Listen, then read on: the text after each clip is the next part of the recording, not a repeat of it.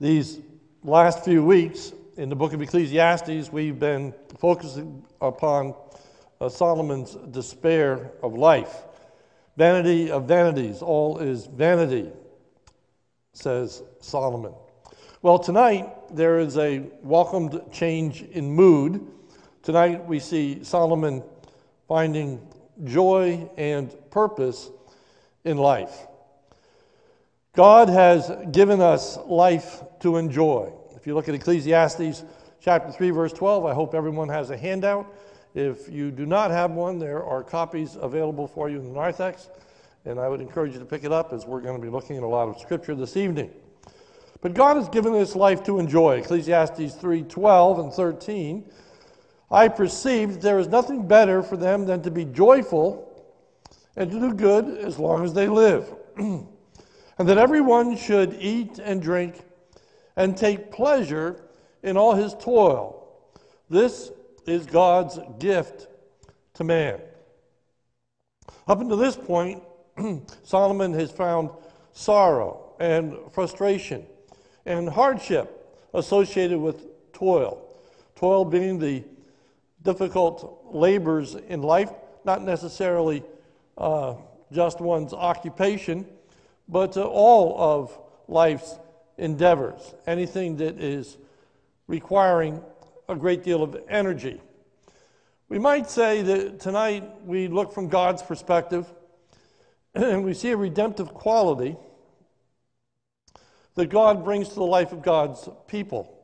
After the fall, man's work became frustrating. There were thorns and thistles, and man was going to have to work by the sweat of his brow. Tonight, we are able to see pleasure in the toil that God has given to us. What is unique to Ecclesiastes and separates it from a hedonistic worldview is its focus upon God. Enjoying life is not simply the greedy consumption of life's pleasures, like the beer commercial, which is go for all the gusto in life before death overtakes us. Rather, it is the patient, grateful, and joyful acceptance of the circumstances of daily life as coming to us as a gift from God. That God is watching over us, that God is providing for us, that God is caring for us, and that we receive each day as a gift from God. Ecclesiastes 3:13. Also that everyone should eat and drink and take pleasure in all his toil.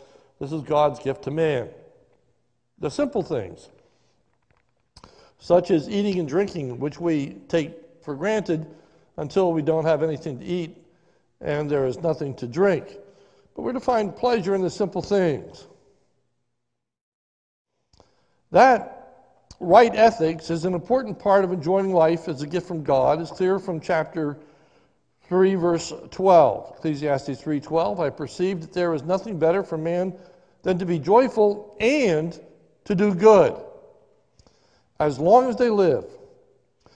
Thus, for the child of God, life is not driven solely by selfish interest, but rather is a life that finds pleasure in serving God and others.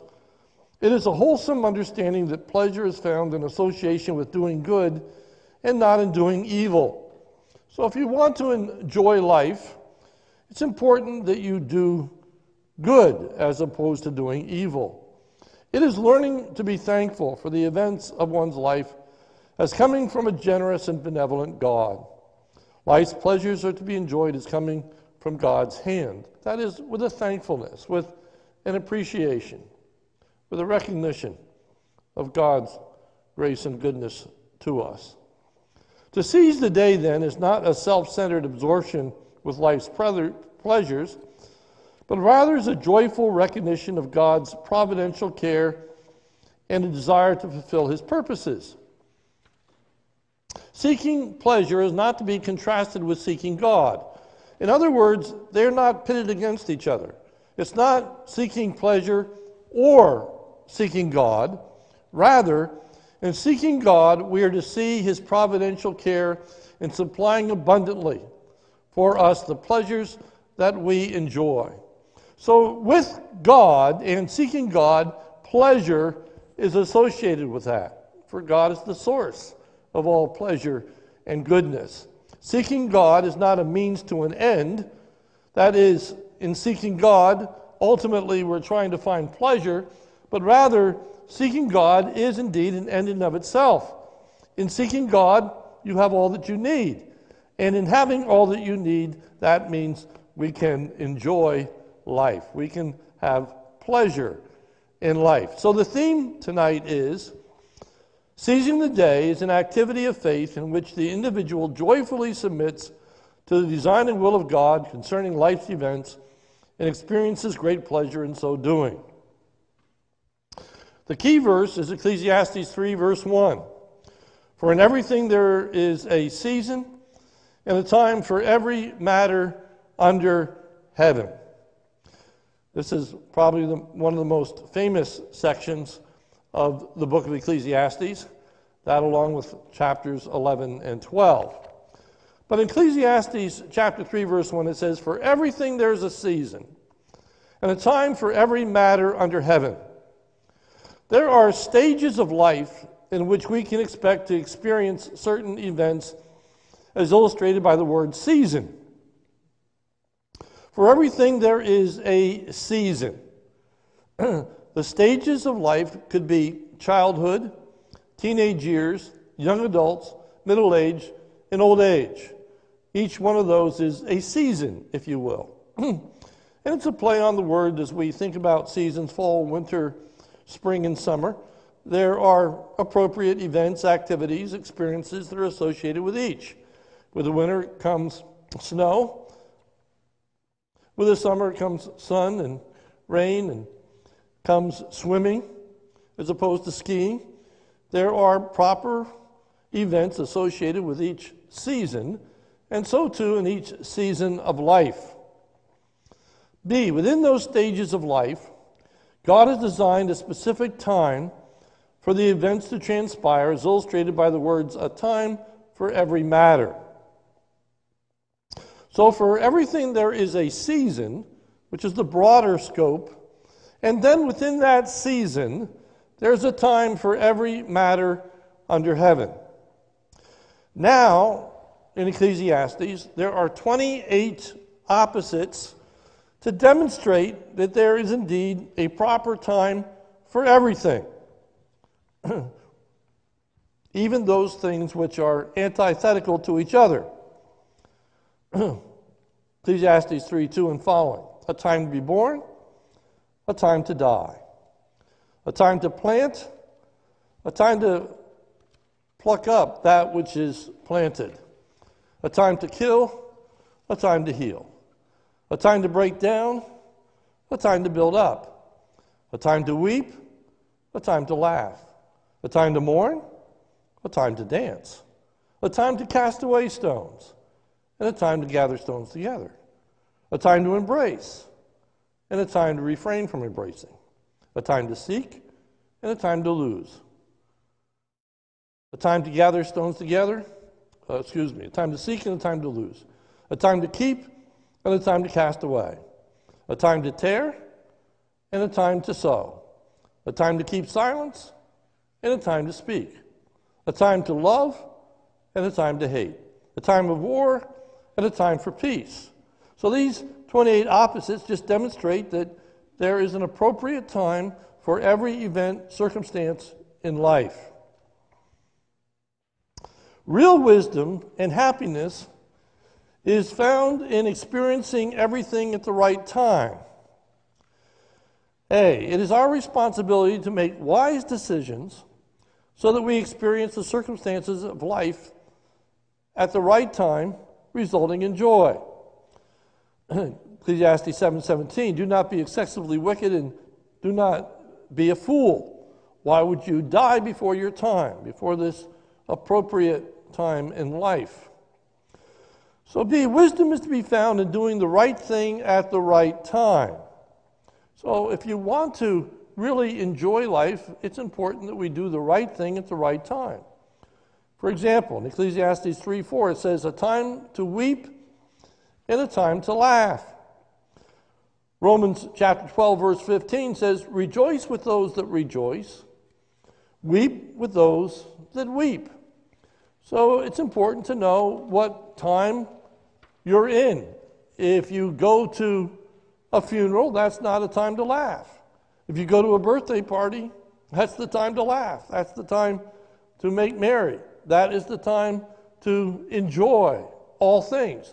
So it's important to realize appropriate times in one's life.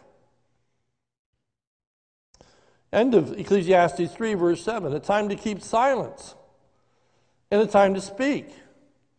Proverbs chapter 26, verse 4 says, answer not a fool according to his folly, lest you be like him yourself.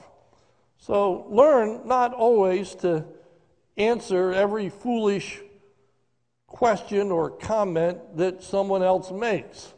You don't have to engage in stupid arguments that are going to get you nowhere. You're just going to end up looking stupid like the person who raised the dumb question. On the other hand, verse 5, answer a fool according to his folly, lest he be wise in his own conceits, lest he think you don't have an answer, lest he think he has bested you, lest he think that stupid question was really profound and it was filled with wisdom and understanding. Sometimes you need to put people in their place, is what this verse is saying. The wisdom is knowing when to do which. When do you keep silent? When do you speak? And enjoyment in life is experienced by acting appropriately for the time and the event in which you are experiencing. Number 2, in order to enjoy life, we need to learn to appreciate God's design for life. There is a beauty to life that is found in experiencing everything at the right time. He has made everything beautiful in its time. Key word there is, or phrase is, in its time. In its appropriate time, everything is beautiful. It is appropriate. It is desirable. So B, happiness is experienced when life's events are experienced in the normal design of God as illustrated by death. Ecclesiastes 3:2. There's a time to be born and a time to die. Now think about that for a moment. There's a time to die. Death in old age is a cause of rejoicing. Death in old age is in keeping with God's overall design. Psalm 90, verse 10. The years of our life are 70, or even by reason of strength 80. Yet their span is but toil and trouble. They are soon gone, and we fly away. So after 70, life gets harder. There are more aches and pains. And when someone finally dies, there can be rejoicing. They're going to be with the Lord. And it's easy to say they're better off. They're free from these aches and pains and difficulties in life. Death in old age means, hopefully, that we've lived a full life. Genesis 28 and 29, it says, Isaac lived 180 years. Then he breathed his last and died and was gathered to his people, old and full of years. And his son Esau and Jacob buried him. So he comes to an end of life, and he's able to enter the Lord's presence, and there is to be this rejoicing. He lived a full life. He got to see his children. He got to see his grandchildren. He got to see the prosperity and goodness of God. He was able to see God at work. He was able to see the outcome of his labors and all of his endeavors. And he lived this full life. And so there's rejoicing in his death. But death in a young age is a cause for sadness. Now listen carefully to what I'm saying here in A. Death in young age is not contrary to God's will, but it is contrary to God's design. So if a young person dies, it doesn't mean that God has been unfaithful or God is not good. They still, if they know the Lord, are entering into his presence. But it is contrary to his design, meaning that's not the normal way in which life works.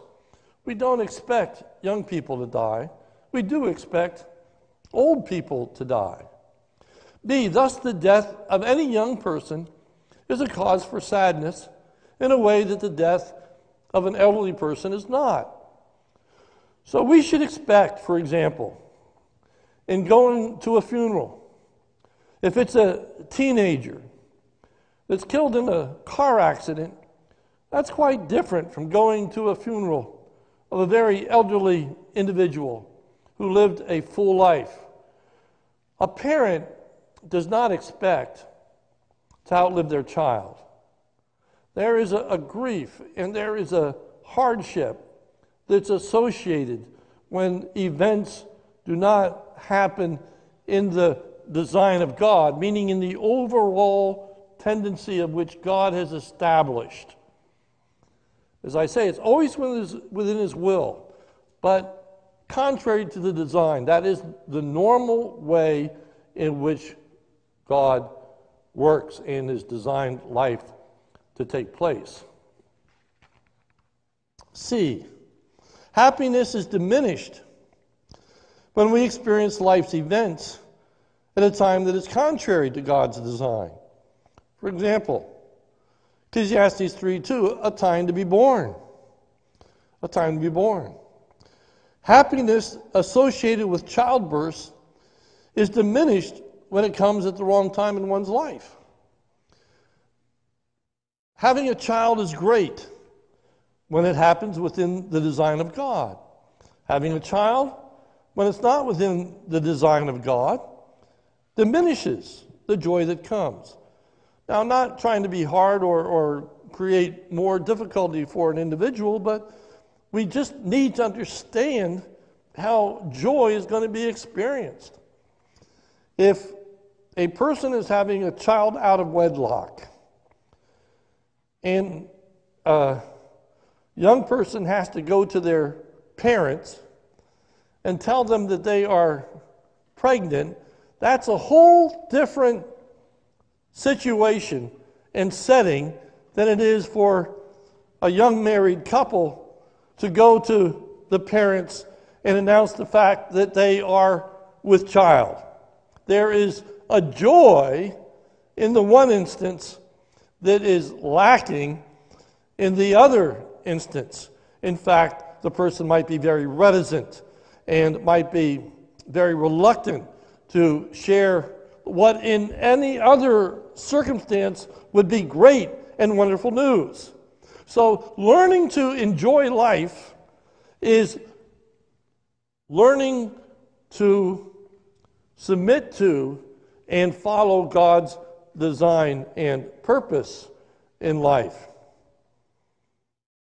Application.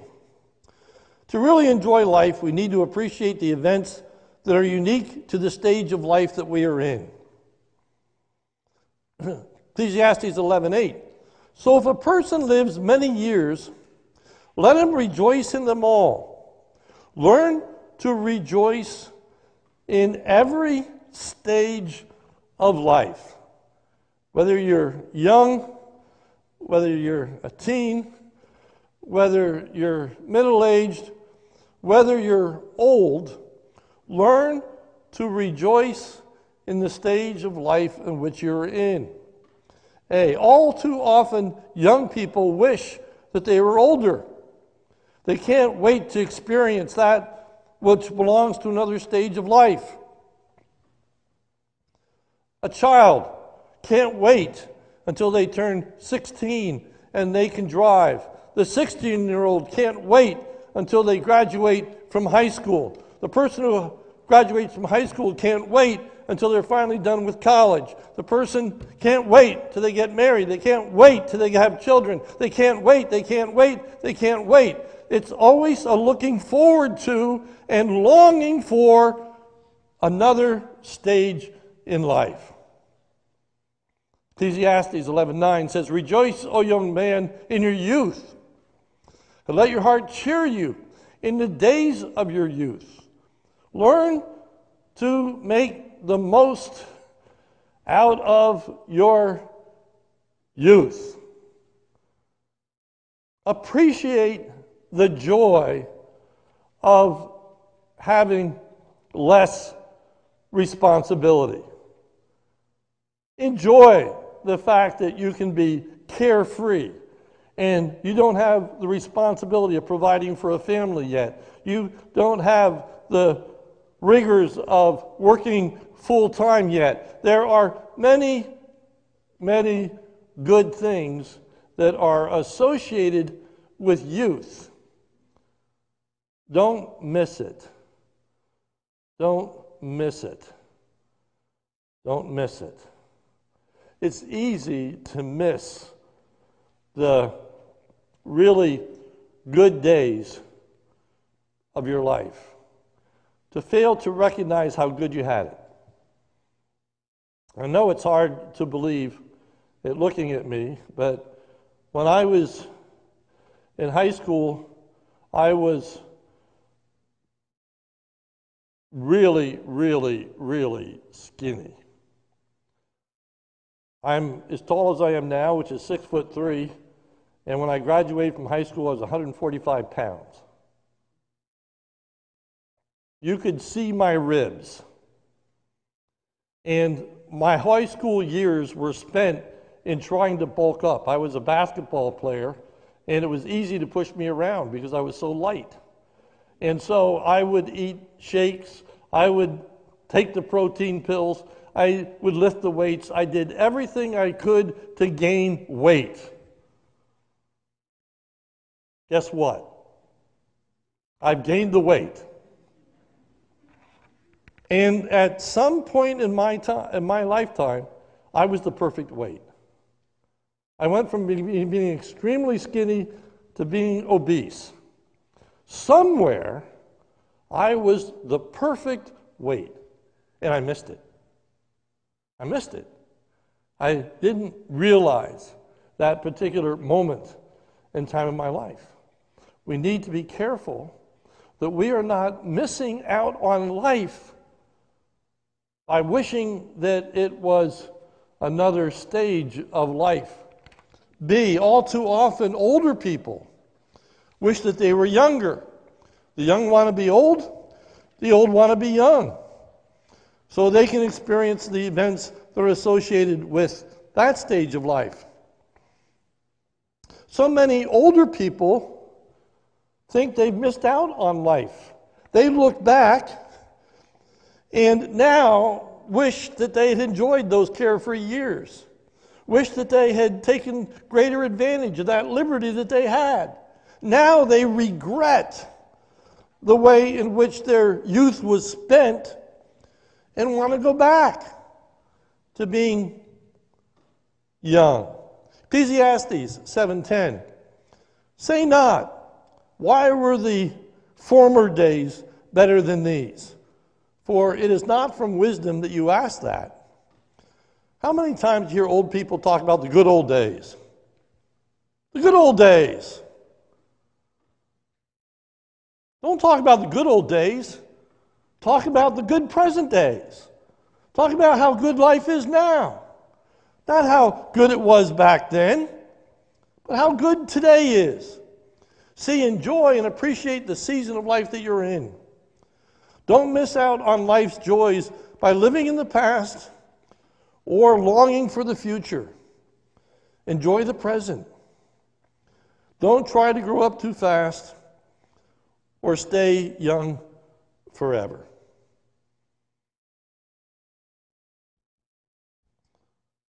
The way in which people want to look young when they are old. The way that when they're young, people want to look older. Teens want to look more mature. Elderly people want to look like they did in their 30s and 20s. Enjoy the stage of life that you're in. Number 2, To really enjoy life, we need to submit to God's timetable for life. Ecclesiastes 3:11, He's made everything beautiful in its time. NES, He made everything appropriate in its time. There is a right time for everything. That's why we need to follow God's design. We must not run ahead of God. Rather, we are to wait for God's secret and revealed timing in the experiencing of life's events. Number 3, we can rest assured that there is an appropriate time for everything, including a future time for God's judgment. One of Solomon's sorrows as he looks at life are all the injustices that he encountered. Well, Solomon learns that today is not the time for God's judgment. There is a judgment that's coming. There's a time in which everything is going to be made right. There's a time in which evil is going to be punished and good is going to be rewarded, but that time is not today. But that time is coming. Ecclesiastes 3:17. I said in my heart, God will judge the righteous and the wicked, for there is a time for every matter and for every work. Wait for God's judgment. It's coming, both positively and negatively. In this life there is injustice, because now is not the time of God's judgment. Ecclesiastes 3:16, moreover, I saw under the sun that in the place of justice, even there was wickedness, and the place of righteousness, even there was wickedness. As we look around us and we can see places where we expect righteousness to be judged out. We expect in a courtroom that justice will prevail, that the innocent will be set free, and that the guilty are going to be caused to pay a penalty. And yet, we can look around us and see everywhere injustices where innocent people are made to pay and guilty people get off, sometimes even with murder.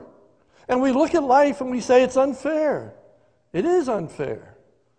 But there's a time in which that's going to be set right. There is a time in which that judgment is going to occur.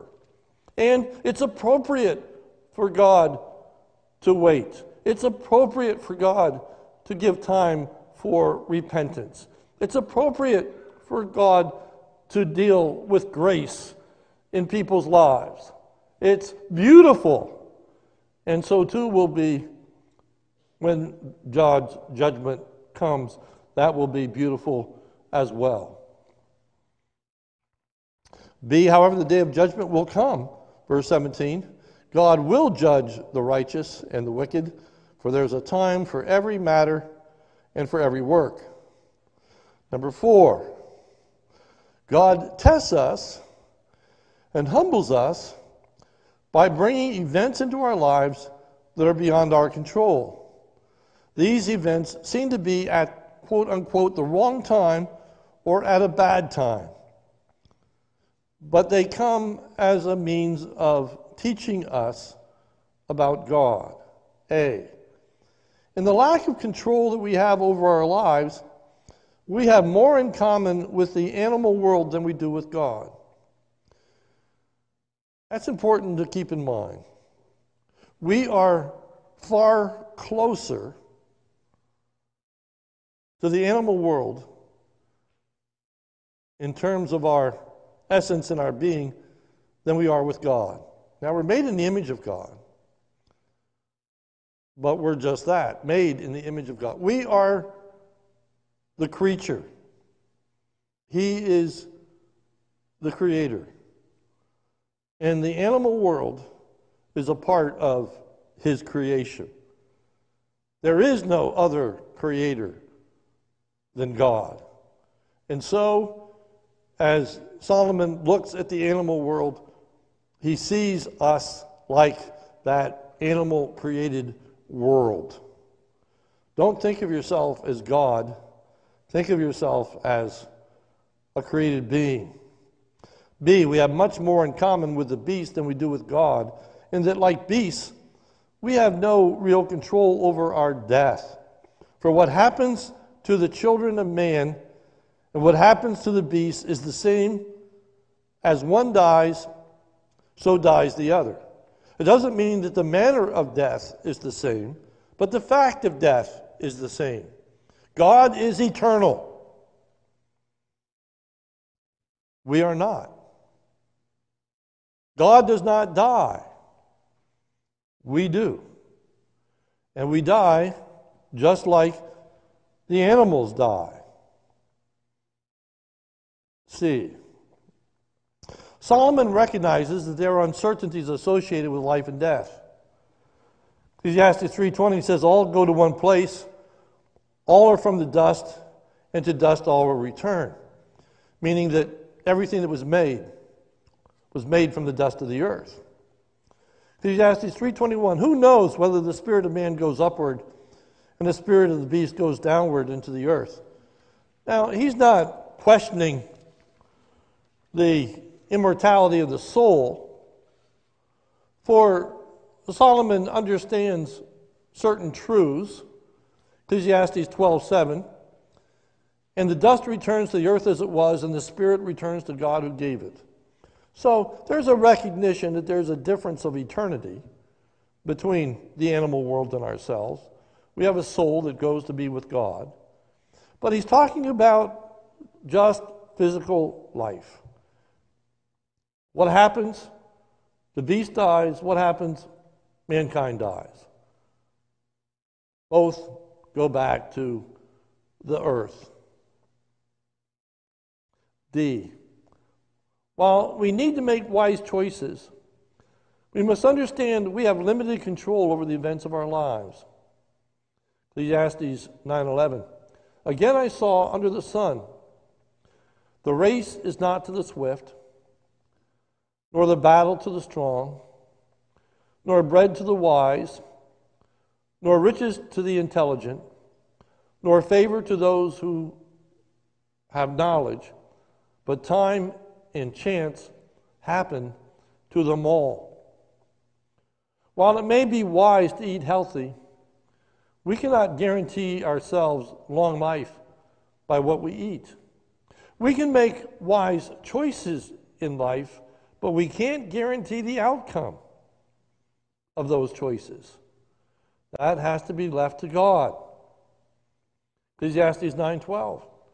For man does not know his time. None of us knows when we are going to die.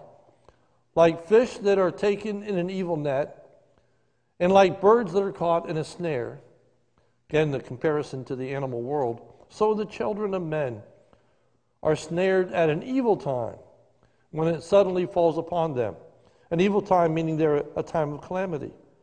Just as a bird is caught in a trap, so too accidents happen, diseases happen, circumstances happen to us. And the wise person knows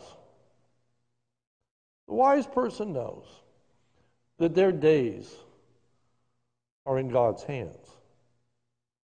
We are encouraged in the Psalms to number our days that we may apply our heart unto wisdom. That was associated with the fact that man is given 80 years and 10. It's important that we look at life and recognize, as we're talking about stages of life, where we are in life. How much of our life is left? Life is a precious commodity.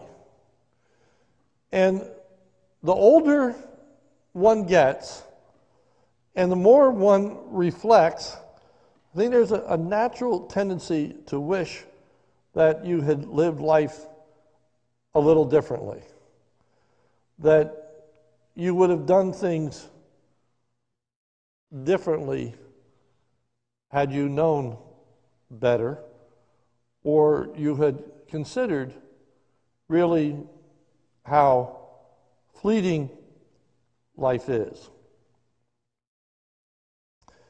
That verse that I mentioned in Ecclesiastes chapter 11 says, "Rejoice, O young man, in thy youth. Let thy heart cheer thee in the days of thy youth, and walk in the sight of thine eyes and the ways of thine heart. But know that for all these things God will bring you into judgment." Realize that there is going to be a time, at the end of your life, you're going to be in judgment. Then chapter 12 begins with, "Rejoice, O young man, in thy youth, and remember the Creator in the days of thy youth, while the evil days come not, nor the years draw near when you will say, I have no pleasure in them." There are things that you can do when you're young that you can't do when you're older. There are opportunities that are present when you are young that aren't going to be present when you are older. There are ways that you can serve the Lord when you are young that you cannot serve Him when you are older. And there comes a time in which you move from most of your life is before you to most of your life has been already lived. I'm approaching the end of my life. I'm approaching the end of my ministry. I have far fewer years ahead than I've had to date. I've been a pastor for over 40 years. In the goodness and sovereignty of God, I might pastor another 3. Time is winding down. Opportunities are failing. But yet I can tell you there are many joys and delights in this present season of my ministry, in this present aspect of my life. But the wise person knows that ultimately their days, their years are in God's hands. And they're trusting in God and not themselves. E. We need to enjoy ourselves and accept what God gives us presently to do and experience. Ecclesiastes 3:22. "So I saw that there is nothing better than that a man should rejoice in his work, for that is his lot." That is what God has dispensed. As you think about a lot, that is when the children of Israel would cast lots for the inheritance that they were going to have, their portion in the promised land. God has given us our portion of work, our responsibilities, our duties. He has gifted each one of us differently. And we have different responsibilities. But to look at life as a way of exercising those responsibilities, as a way of accepting the way that we are made. So often people wish they were different than what they are. Not just that they have a different stage in life, but they wish that they had different characteristics. The tall want to be short, the short want to be tall, the brunette wants to be blonde, and the blonde wants to be brunette.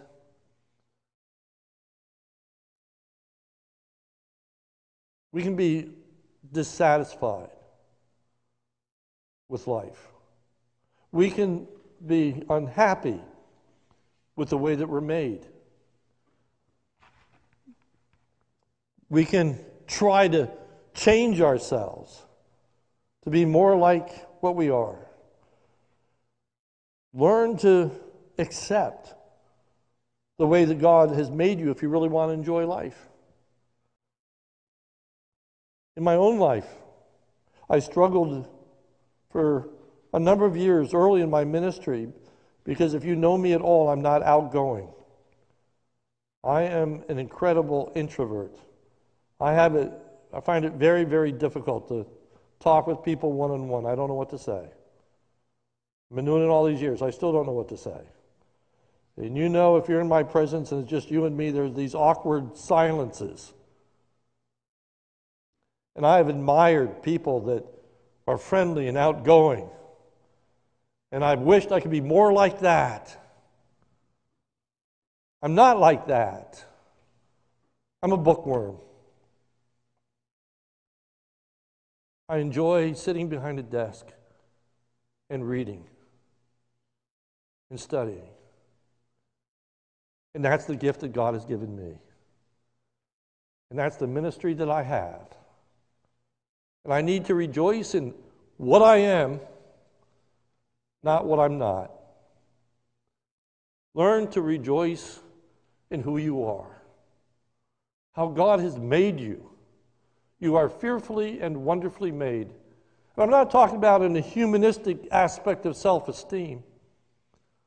I'm saying in submitting ourselves to an almighty God who makes no mistakes.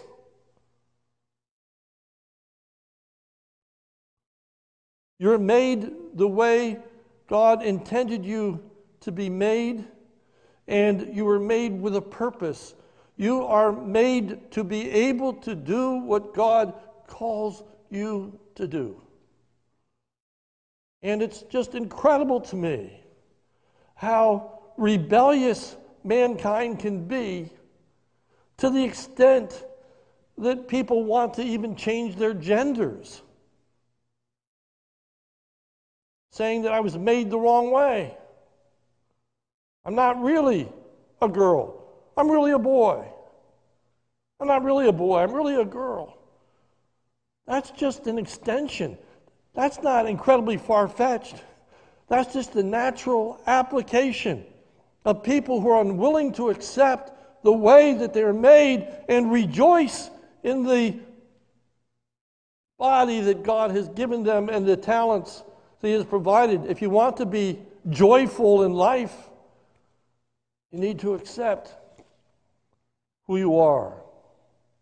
F, the test is whether or not we joyfully submit ourselves to God's design and God's will in the course of our lives. Ecclesiastes 3:18, I said in my heart with regard to the children of man that God is testing them. God is testing them. Life is a test. Number one, we need to submit to God's design for the season of life that we are in. Accepting His design. Rejoicing in the events that are associated with a particular period of time that we are in, whether you're young or whether you're old. Number two, we need to submit to the will of God and His sovereign oversight of the events of our lives, meaning the particular moments, the particular times, the particular events. So there's this overarching design. And then within that overarching design, there are personal applications. Death is designed to come when you're 70 years and maybe 80. But you may not live to be 70. You may not live to be 80. Worse, your child may not live to be 70. Your child may not live to be 80. We accept the design. We live at the stage of life we're in, but we also accept the timing of His purpose.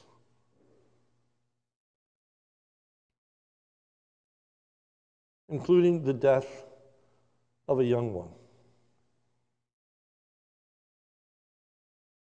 Conclusion. Let us rejoice in this time in our life. Just spend some time as you go home this evening. Don't think about the past and the fun you had as a teenager or the blessings of that, or don't long for the future and just wish for the next stage in life and you can't wait until this next great thing happens. But take some time just to be thankful for what you are experiencing right now. Right this moment. What is there in my life to be thankful for? What is God doing? And to accept the experiences of life as God's goodness. This may seem odd to you, but I'll say it. It may not mean anything to you, but it might strike a chord. I said I found it difficult to accept when I was younger, I wasn't more outgoing, et cetera, and I had to accept the fact that I'm a bookworm and I sit behind a desk. It hasn't been hard for me to accept that I can't get around very well. I used to be a basketball player. I used to run long distance. But it really is not hard for me. I'm not sad. I'm not upset. And to be honest, I'm really pretty thankful. Because now I can do what I really enjoy doing, and nobody gets on my case. People expect me to sit and read because I can't do much anymore. The expectations have changed. And God has given me the desire of my heart. And I recognize the goodness and grace of God. Because there are other things that are associated with my disease other than just losing your legs, and that is losing your eyes. And there was a period of time in which I was suffering from bleeding behind my eyes, and it looked like that could be pretty problematic. But God in His grace has decided to pretty much heal me of that, and I haven't had much difficulty now for 3 years. I don't expect to lose my sight because God's going to allow me to read. God is good. God is gracious. God is wise. Rejoice in the circumstances of today. Acknowledge His wisdom. Be grateful for what He has given to you. Let's pray. Almighty God, help us to rejoice in You. Help us to understand to everything there is a season and a purpose for every event under the sun. Lord, we thank You for Your design, and we thank You for Your sovereign care over the events and circumstances of our lives. Lord, help us, first of all, to learn to rejoice in Your design for the stages of life that we're in, accepting those stages, and being thankful for the particular stage that I'm in and the opportunities that are afforded me. Thank You, perhaps for grandchildren, if we are older. Thank You for children, if we are younger. And not to wish that they were grown and out of the house. Lord, help us to enjoy the present that we have with them. If we do not have children, Lord, may we not just long for the day that we have them, but may we're grateful for the freedoms that we enjoy, the opportunities we engage in, the lack of responsibilities that we have in that regard. Lord, help us to see life as a gift from Your hand, and Your providential circumstances as being worthy of all praise and honor and glory. Lord, thank You for the way that You have made us. And Lord, help us to be thankful for that way in which You have made us. And as a result, the work that we are doing, Your design, Your purpose, that we are fearfully and wonderfully made, and that all our members were written in Your book. You make no mistakes. Lord, may we rejoice in who and what we are, accepting our strengths and our inadequacies. Lord, help us to delight in doing Your will, accomplishing Your purpose, living for Your glory. May we realize that if we are going to enjoy life, we need to do good. That when we sin, it brings heartache and misery. The Scripture says the way of the transgressor is hard. So, Lord, help us to believe that in doing good, we will really enjoy life. We're not missing out by being a goody two-shoes. But Lord, we are experiencing the joys and delights of a conscience that's clear before you. Help us, we pray in Jesus' name. Amen. Thank you. And you are